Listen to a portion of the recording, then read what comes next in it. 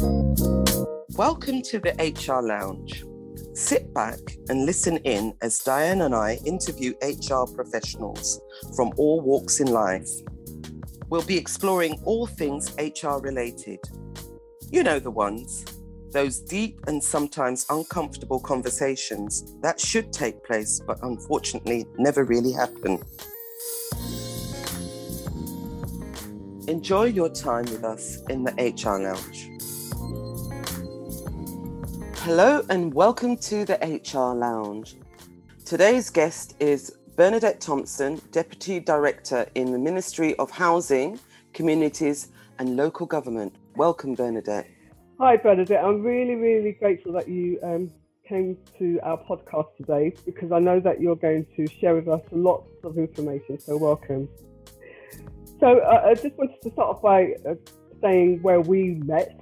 We have not met face-to-face. However, we did meet via Twitter, and we tend to like lots of the things that I was saying you were liking and vice versa. And I just felt that there was a connection there.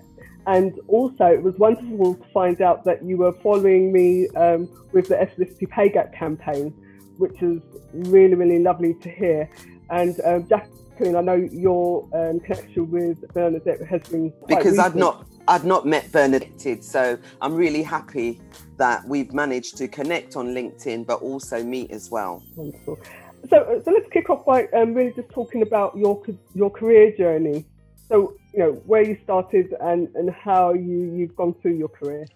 Thank you, ladies. Really pleased to be here. And I think it's amazing when we talk about some of the stuff that happened during the pandemic, meeting people, connecting people. LinkedIn became that big connector where, you know, chilling out and having a coffee or a chat with someone face to face. Well, that was couldn't happen anymore. So LinkedIn was a place to kind of hook up, and I think most people have made the most of it. So with regards to my early career wasn't in HR.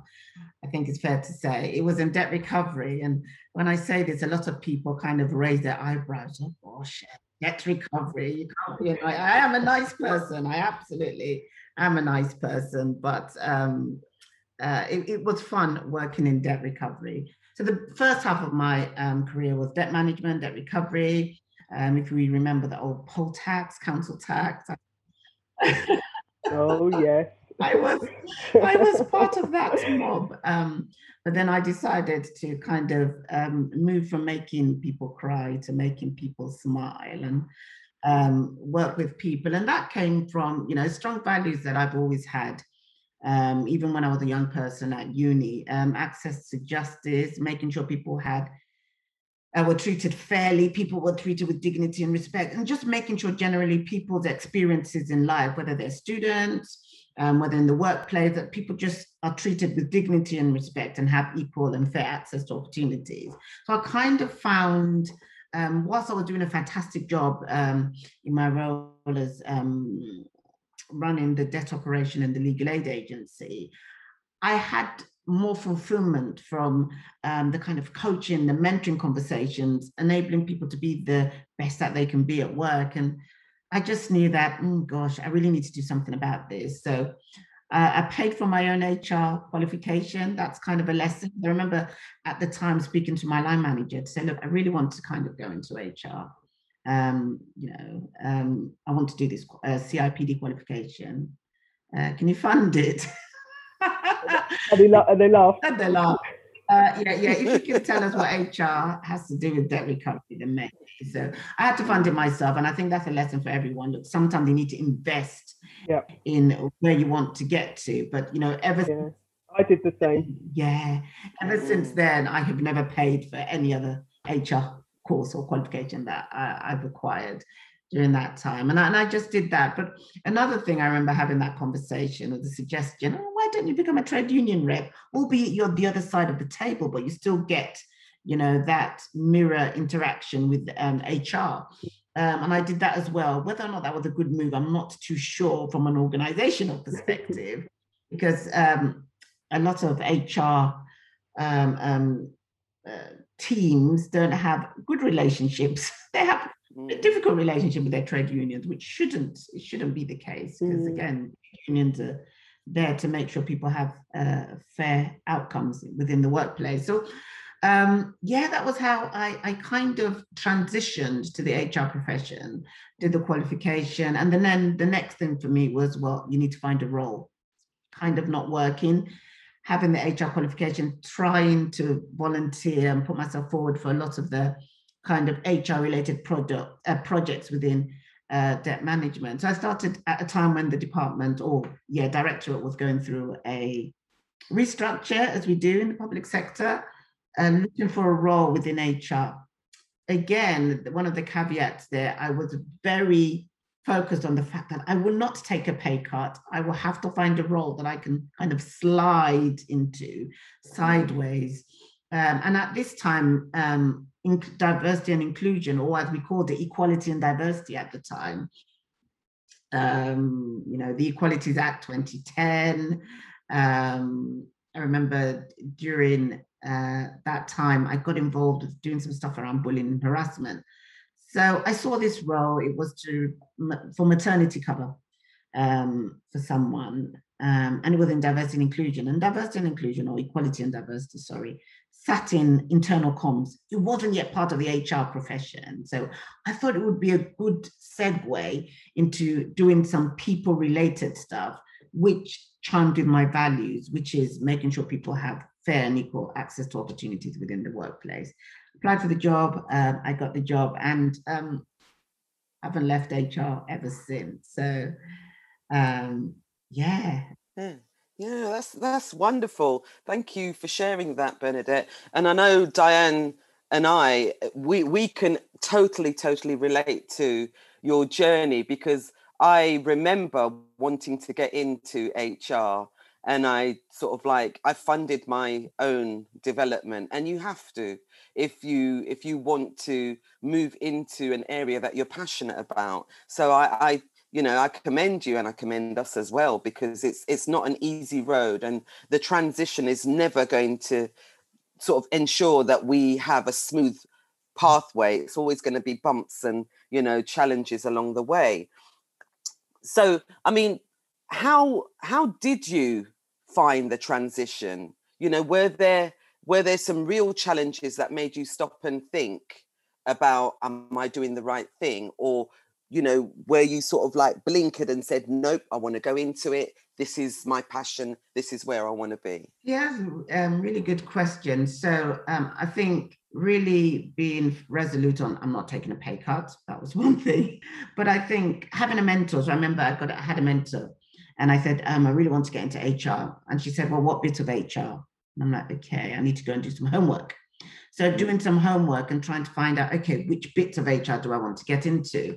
I think it's really useful in 2018. I'll give a shout out to Peter Cheese, who's the chief exec of CIPD, and the refreshed professions map, which actually brought D&I to be one of the roles on the HR, the professions wheel, and they brought D&I into the HR profession. So that really did help. So I think that happened halfway through my second post in leading diversity and inclusion, and it really did help. I think people like me who were in D&I, who were kind of on the peripheral of the HR profession, were brought within the fold. So that really did help. I think another, again, the transition to me, I was really fortunate to have a 6-month stint with the Chief People Officer of the Civil Service, Rupert McNeil, and he really did take me through my paces with having discussions around several areas of the HR profession. One of the things that we discussed and determined that I would need to have take up a role as an HR business partner, which I did. But I think that's important to actually understand the key functions and the mechanics of the HR professions and how everything sits together to help support an organization. So anyone who wants to transition, having a mentor within the HR profession is absolutely critical. And they will challenge you and they will stretch you. And I remember having some really difficult conversations with Rupert, who had made me read some stuff, made me read some research, and having those conversations. And okay, so what would you do? This is scenario, this is situation. So really making sure that you understand the key elements. And there are different aspects of HR. And for me, I made up my mind really quickly which ones I was interested in and which one that I wasn't going to touch. Pay and reward was one thing. I'm like, oh gosh, I like the reward. Same here. HR business partnering, I did it, but for me, it wasn't the one for me. So talent management, learning and development, anything that revolved around cultural change, well-being, so all of that. But I did make sure as an individual to go to all those different elements of the HR profession to kind of shadow people. So shadowed HR policies, shadowed pay and reward, just to get a better understanding of all the different aspects, but really being clear on these, I would probably be an expert in these particular fields. I would not want to be an HR generalist, no. No, same here. Yeah, I wasn't really keen on the generalist side of things, or pay and reward. Yeah, thanks for that, because it resonates with me totally. Yes, exactly. So, I mean, I was going to ask you a question, but I think in a way that you sort of answered it. But I wanted to find out, because obviously you were saying to us that D&I was sort of new when you moved into it. Could you tell us about what it looked like, to work within a new environment? How did that feel? What was the look of it, and the type of thing you felt that you needed to do? So I think that a lot of the work within diversity and inclusion evolved from the Equalities Act 2010, and that's where we started getting some traction and some conversation about, well, what does this mean, and how can we make sure within the workplace that people are not discriminated against because of this, that, and the other. And then it came at a time within the civil service where late Jeremy Haywood really put a focus, turned up the dial on diversity and inclusion, and made it one of the top 3 priorities within the civil service. So we started getting a lot of traction across the business to say, okay, what does it mean to have diverse outcomes? How are we going to demonstrate that we're making progress? Like when we talk about digital, commercial, finance, some of the other professions, how can we make sure for diversity and inclusion, what does that mean? And this is where we started getting a bit more data savvy with regard to diversity and inclusion. Okay, so better outcomes for people could link to them staying longer within the organization, employee engagement, could link to them thriving in the organization, well-being and all of that, but could link to them actually staying and progressing in the organization. And this is where a lot of emphasis started being made on representation. We started looking at the data. We started splitting it down by those diversity characteristics. What is the representation? And this is where the conversation started to emerge around, okay, so it seemed there's a pattern. The bottom bit of the organization looks like this. The more senior roles within the organization, the representation looks like this. There's a problem. We need to start unpacking it. And this was how it evolved. And we started seeing a real focus on diversity and inclusion. I think definitely in the last 2 years, it's really exploded. And I think the private sector has really got a grip on some of this and are really championing this. Within the civil service, public sector, there's more work that all of us can do when we talk about representation. It's all about the lived experience. And I think definitely the profession now is speaking about belonging. Okay, we've done equality, we understand this, diversity and inclusion, but do people actually feel that they belong in that organization and that they can thrive, they can be themselves and they have a voice? So we're really continuing to evolve the profession from equality, diversity, inclusion, belonging, to really say this is about the lived experiences of a human in your organization. It's not about the percentages, it's not about the number, it's about how people feel. And for me, that's what it is. And that's why it's so important to me. We spend a lot of time within the workplace I always say my quest is to make sure people are happy, and it's a really hard ask sometimes.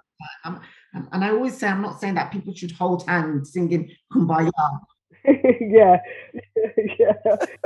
You give your best, you've got equal access to opportunities, and you're not discriminated by any characteristic. So for me, that is how it's kind of evolved. And I, even though I'll say, oh, I'm going to try and do something different, I get pulled back into focus. Yeah. Well, I mean, one of the key things you just said there, it's absolutely right. It really is about being a decent human being, everybody being decent human beings. That's it. We don't all have to hold trees or, as you said, sing Kumbaya. It's not about that. It's about... Although it would be interesting if you did have worship once a week.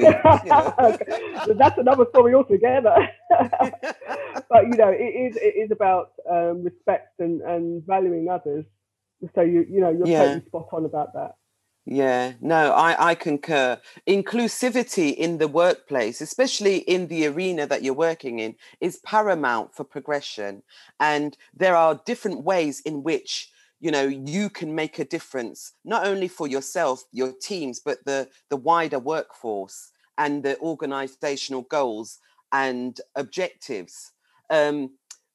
Just curious, is there a specific strategy that you put in place that really sets the ball rolling, to enable and empower and motivate people to actually feel as if they belong or feel included in the organizational infrastructure?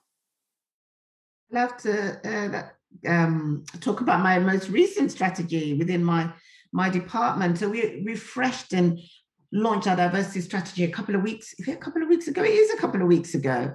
And our strapline is "We are for everyone." And that's just what we want our organization to be, a place where anyone can thrive, but also the fact that everyone has a part of shaping that. It is not the team's work. My team cannot deliver this utopia of having that inclusive culture. But that's our mantra, "We are for everyone." And what we specifically did was focus on 3 areas which encompasses the employee experience. So bringing in diverse talent. So we've got 3 pillars.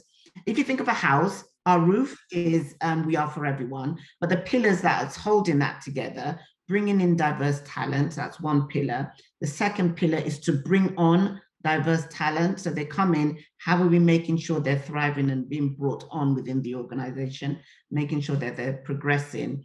And the third pillar is about inclusive culture. How are we making sure that we are setting the right recipe for people to thrive within the workplace? And the foundations of that house, if you think about it like that, is built on fairness and equity, but also the action that we take is led by our data. So it's being data-driven and evidence-based. But at the end of the day, why would you focus on something? Because the data shows us these particular groups are showing, different outcomes than the rest of the group. So there are inequalities in these particular groups. That's why we need to focus on them. So that is a kind of our diversity house, if you may, and that was the kind of focus of our strategy. And really looking at our employee life cycle. When people come into an organization, they're recruited. Now, first of all, you attract them. What does our attraction strategy look like? When you pick up our brochure, does it put people off when they start reading it? Do the graphics put people off? Does it put certain groups off? So you think about when you want to bring people in, where are we going to attract people? Are we using the same old systems? But that's the first aspect. Then they come in, induction. What does our induction consist of? Are we talking about D&I from the onset? So our corporate induction, for example, someone in my team goes to every corporate induction to make sure we start, we have that early conversation about this is the department, we are for everyone, this is how you can get involved in diversity and inclusion. And then you think about the recruitment, the process, diverse panels. Are the panels diverse? Do we have a good gender balance? From a kind of visual point of view, is it ethnically diverse? So you think about that. How are we sifting? Are the sifting panel diverse? I know at the civil service, we're not talking about unconscious bias training, but are we mindful of our biases and the impact it could have on the outcomes? So making sure that we're having conversations about all of that, and also really looking at the data of across the employee life cycle. So within my organization, we have monthly data packs looking at different areas across the employee life cycle. So looking at L&D, do they have any inequality, unequal outcomes to particular groups?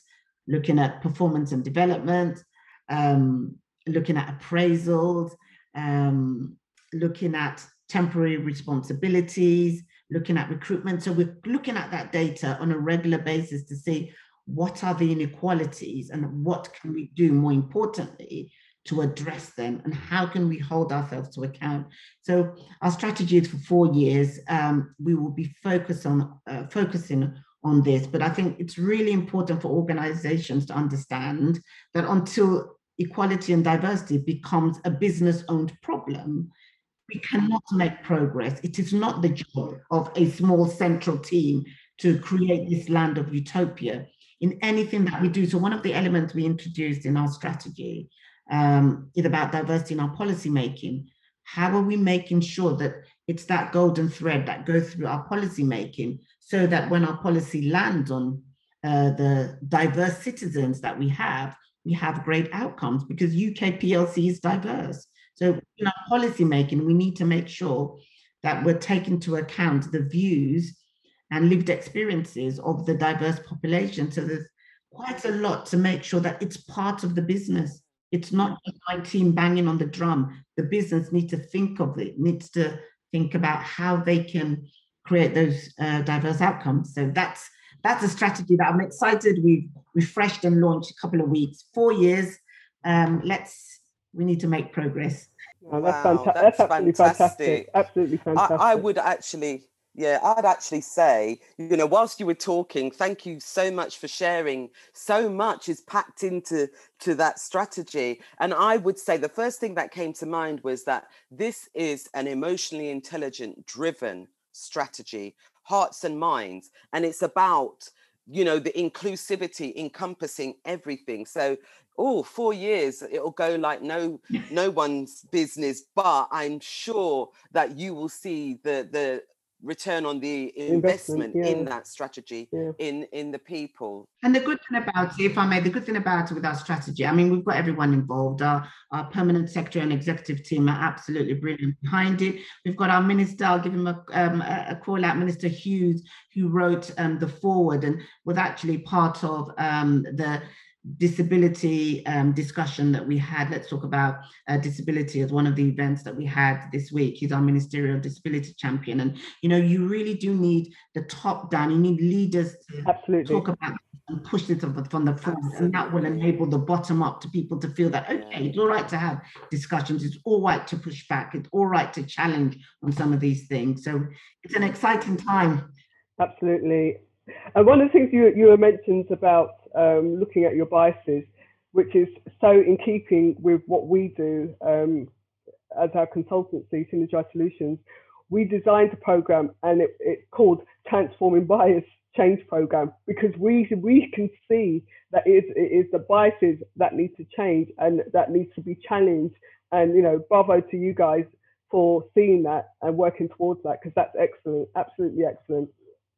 So my next question for you, really, I would like to say, in your opinion, do you think it is better for D&I to be standalone or to work within a HR department? My personal view is that it should be part of HR, because at the end of the day, it's about people. But I know others have other views on that. So what's your view?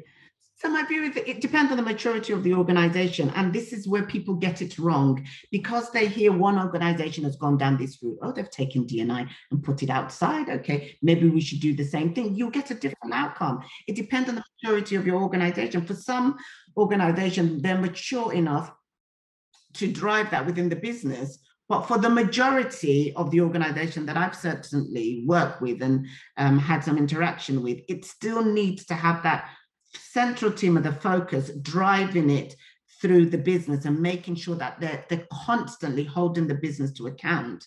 Because what happens if the organization is not mature? You kind of have a D&I team outside of HR who are trying to work with the business to do stuff. It doesn't work. You don't get the same outcomes. But for me, wherever it sits, there has to be that governance. There has to be that accountability. There has to be that data and that evidence. You said you wanted to do this. Yeah, exactly. Have we achieved it? If not, why? What is the data telling us? Otherwise, it's just like marking time. It's just like, you're just marking time on the same spot. And sometimes you begin to backslide because people just forget. They talk about everything else, and maybe a month later, diversity. What did we say we were doing? So it needs to be that steady drumbeat going on, and that is where the central teams in organizations. So, for instance, my team, I had just before coming into this podcast, kind of had a conversation to say, look, guys, we've launched a strategy. We now need to continue to crack the whip. And how are we going to continue to crack the whip? On a regular basis, we will have meetings with people to say, you said you were going to do this. We want to update. We own the strategy and then making sure we oversee that it's delivered, but we don't do the doing. But what we do is that governance, that accountability, and then putting it all together to say, this is where we are. So it depends on the maturity of the organization, I would say. And you're right, Diane, at the end of the day, it's about people. Let's get this right. People make the organizations work. So if people don't feel they're supported, if people don't feel they thrive, it all goes down to that employee engagement, then the motivation will dip, then sickness goes up, and then churn, people just leave. So all of this is, if organizations think about the people first, and you mentioned, Jackie, emotional intelligence, all of this will come. At the end of the day, what we do, it's the people that keeps the organization running. Totally. Absolutely. They are the workforce, are the organization, and when I actually do any training, I liken it to cogs in a machine, and I encourage everyone to walk around with their WD-40 so that they can continue oiling their cogs, because if it goes stuck in one area, it impacts the rest of it. Thank you for sharing that. That is fantastic. And your strategy and your approach is so welcoming, because there's not many organizations that Diane and I have spoken to that have got such an infrastructure in place and a mindset and the will to sort of push it forwards, keep doing that temperature check, keeping people to account, because accountability, that's what we found, especially within the pandemic. There's so many things that have been hidden under the surface that have come to light, and it's like fighting fires. But what you want is for organizations to actually progress, you need to be transparent, you need to be accountable, you need to be inclusive and equitable. You need to have that equitable platform, and I think what you're doing is fantastic. It really warms the cockles of my heart as an HR professional, individual as well as it does with you, Diane. Yeah, absolutely. We were grinning while we heard you lots speaking. of nodding of heads going, yes. Oh, yes. Absolutely. So Bernadette, tell us, I'm really curious, and I know Diane is, what's next for you? Oh dear. What's next? I don't know. What's next? Okay. It's a really interesting question. A lot of people ask me this. So earlier this year, last month, I was really, really blessed to get an OBE for services to diversity and inclusion, which is great. And it's just given me a bigger platform to talk about all this stuff and drive for change. Someone asked me the question the other day, you're going to go into politics? I'm like, no, politics is a dirty game, not going into politics. So I think I will work some more in the public sector. I'll probably look to do some work outside of the civil service. I'm looking at places like the NHS and places, places where I can go in and help to make a change. But you never know. My son's taking his GCSEs next year, so I'm going to be in a bit of a kind of paused state career-wise to make sure I get him through. For those of you that have sons taking GCSEs, God help us all. My daughter was, this is the beauty of diversity and inclusion. My daughter, I didn't need to keep much of a beady eye on her. This boy of mine needs more eyes. So I won't be doing much career-wise for a while. But I'll tell you something, what next, what I'm looking forward to in 2022. I used to be an athlete. I used to be a long distance runner. I don't do that anymore. I live it through my children. But I am an official, and I'm always involved in athletic meets or games. So I was the games making the 2012 Olympics. I'm looking forward to, I was a runner, I think not a proper runner, they called it the volunteers runners in the 2017 World Athletics.